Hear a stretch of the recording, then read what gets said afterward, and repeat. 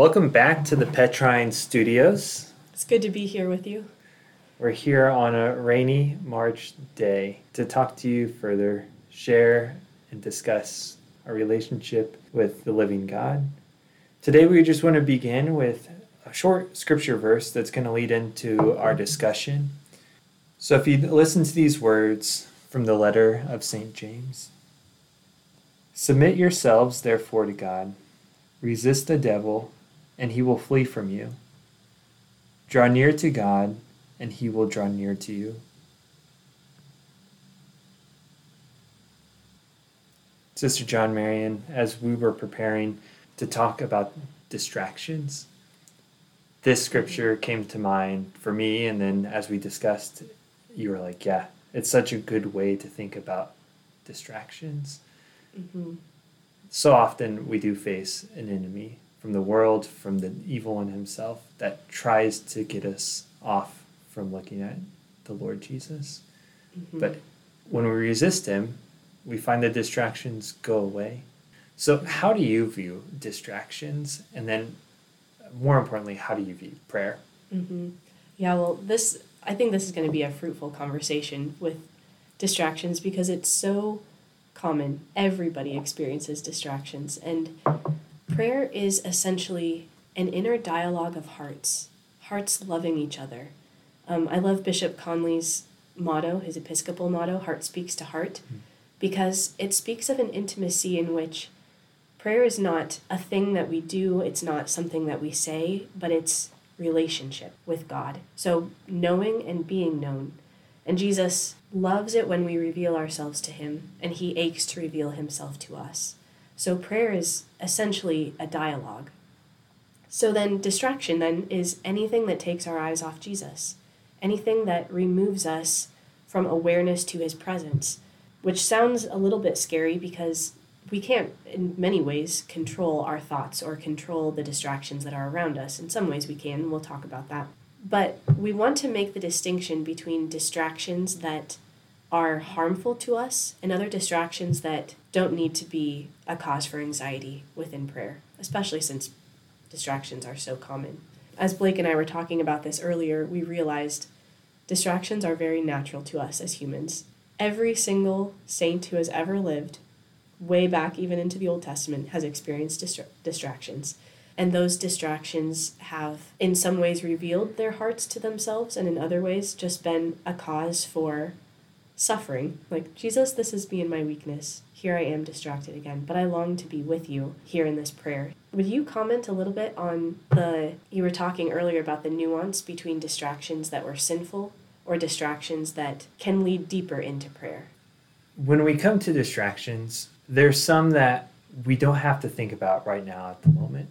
So these are distractions that we need to take note of. And so maybe you keep a journal as I do, and then hopefully return back to prayer. Mm-hmm.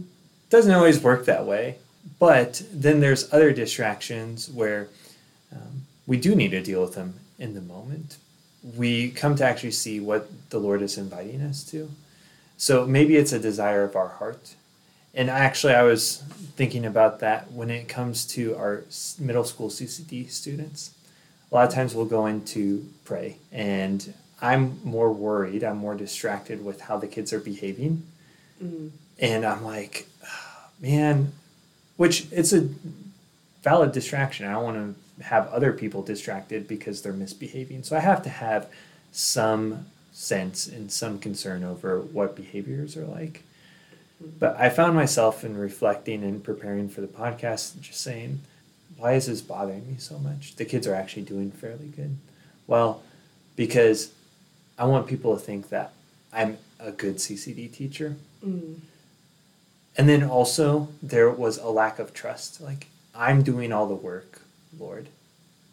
You are here before me and before them, and you're the source of prayer. Like, it's only because your Holy Spirit that we're able to pray.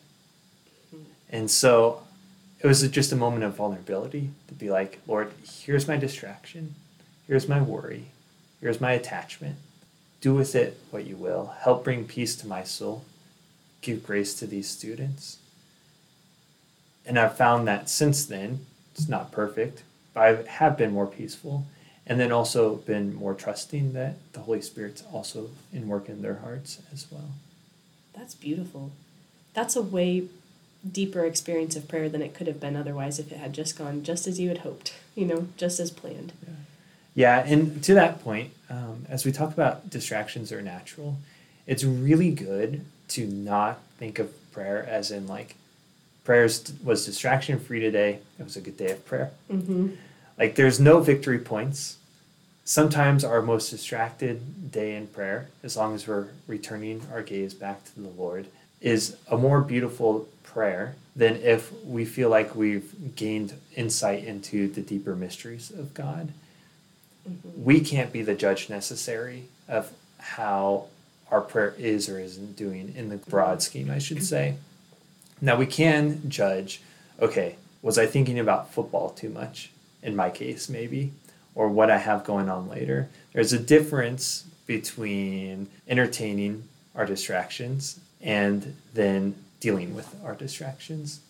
That's a really good distinction, because one recognizes that there's weakness here, but doesn't dwell on it too much and just gives it back to Jesus. And then the other one doesn't fight in order to stay with Jesus versus kind of succumb to, oh, this is what I need to do next, or this is what I'm distracted with.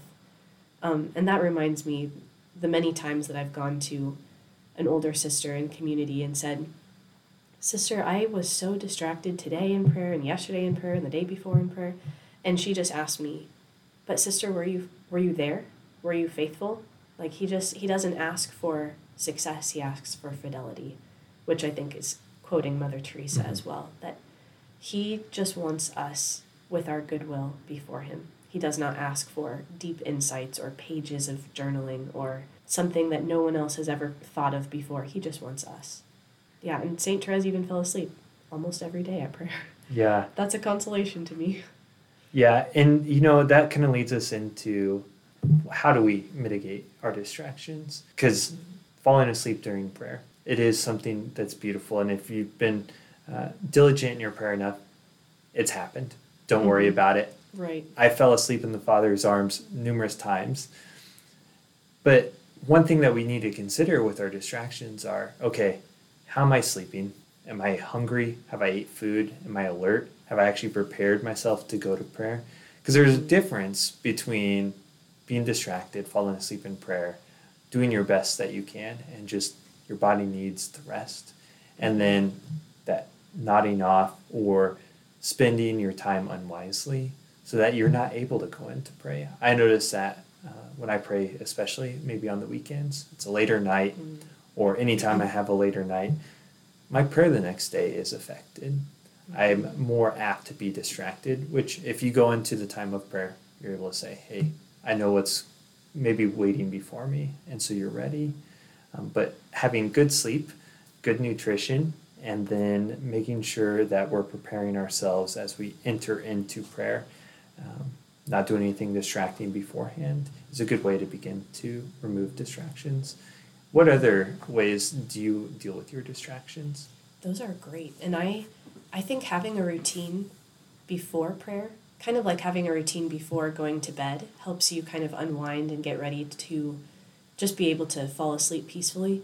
Works the same with prayer too. So if prayer is essentially being present to God and receiving from him, then some things that might help you just gradually unwind and get into that mode of presence and receptivity could be something as simple as slowing down. I've noticed if I'm rushing around before Holy Hour and then just dart into prayer and expect that my mind, which has been racing, is going to suddenly become fully receptive and present to God, it's just not going to work. So something like having a slower pace or going for a 5-minute walk just to clear your mind. If you consistently have a routine that helps your body slow down and helps your mind slow down, then it will gradually prepare you in a natural way to be present during prayer. One thing for me that I'd like to just also share, make use of your technology wisely. I was just praying before recording this podcast, and I was on my Apple Watch, and I saw, oh, hey, I got a new notification, and I had to look and see what it was. I didn't have to, but I chose to. So I got distracted. Especially, I'm an Apple user when it comes to my cell phone, and they've made it very accessible to create settings on your phone where you're not going to get notified from various apps, or you can even block certain callers. So oftentimes when I go to prayer, I just have my wife Kelly being able to get a hold of me, because it's early in the morning. If a car can't start, I need to be somewhat accessible to go. But then I have a setting for mass where my phone is essentially dead, but it's still on. And so take advantage of what technology does offer to create focus modes, as Apple calls it, and I'm sure Android products do it as well. But that's a good second option. A better option probably is just to remove all technology yourself, unless you're completely using it to access some way to pray, so the readings online.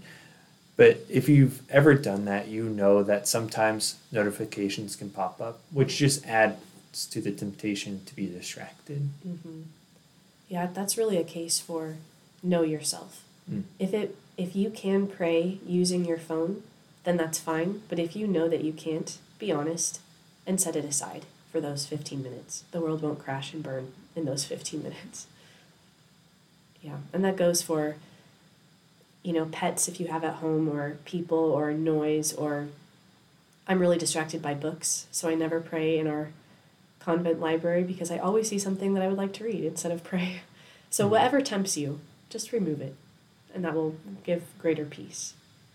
Which kind of brings the point, too, that always starting prayer with the act of presence can be a great aid to mitigating distractions, because it calls to mind that the person that you are speaking with is present to you right now. You're not just talking to some far-off God, but he is with you.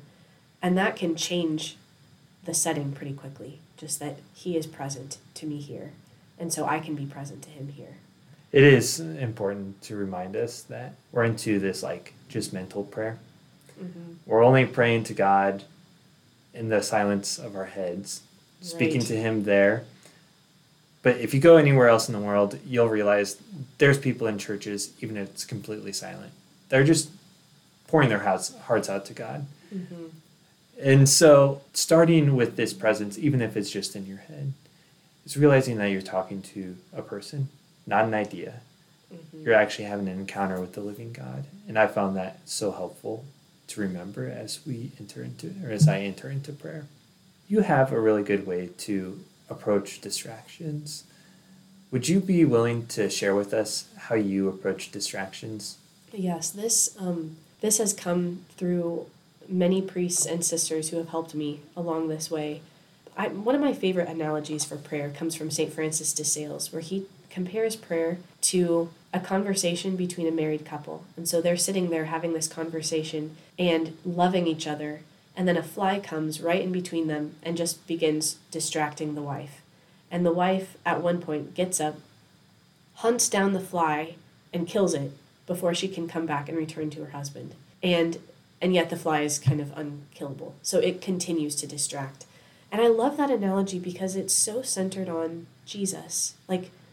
Just like a fly, you can choose to let it distract you, or you can choose to let it just keep flying around, but it is not going to take your focus from the one you love. So it is with distractions. Distractions can come and go, but he is loving you even as you're distracted. And no time is wasted in prayer. Don't waste your time by beating yourself up about the time that you thought was wasted, when he was loving you even in that, especially when we don't realize that we're distracted until a few minutes later. So one of my spiritual directors gave me this great advice, and he called it the 3 times rule with distraction. So the first time a distraction comes, just dismiss it and return back to the gaze of Jesus, just as if it hadn't happened. The second time, show Jesus that distraction. Okay, this is something that apparently is on my heart, so Jesus, here I am, I'm worried about this, or I am anxious that this is not going to get done, or something like that. And then set it aside and return to Jesus again.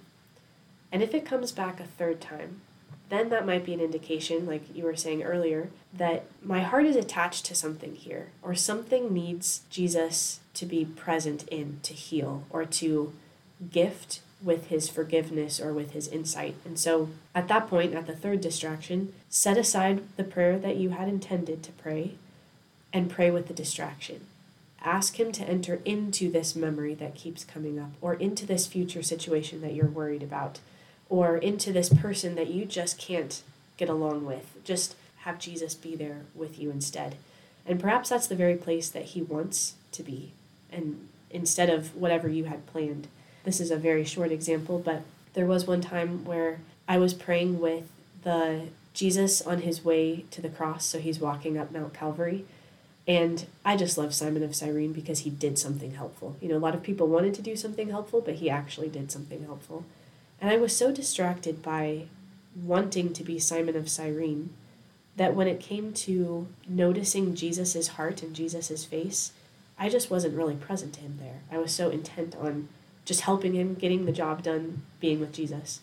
And Jesus just very gently showed me that my distraction was coming from a desire to do and to accomplish and to earn his love, rather than just rest with him.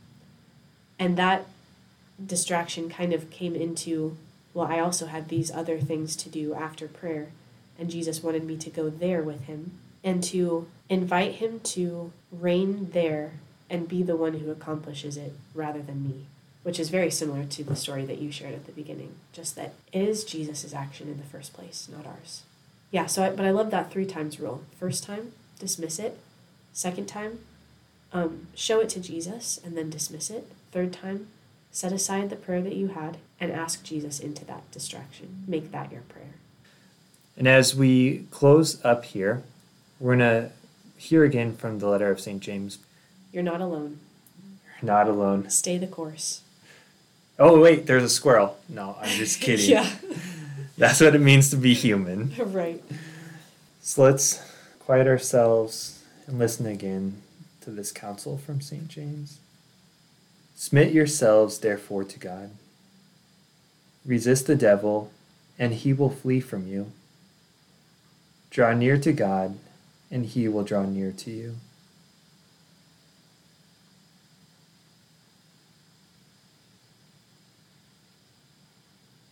Maybe you're dealing with a particular distraction, consuming your anxieties, your worries in your life, or a particular time of temptation. Call this to mind right now and ask Jesus, Jesus, you see this temptation or this distraction. Give me the strength to resist. Lord Jesus, we ask that you give us the strength to always draw close to you, to respond to your invitation. And we ask this in your name. Amen. Amen.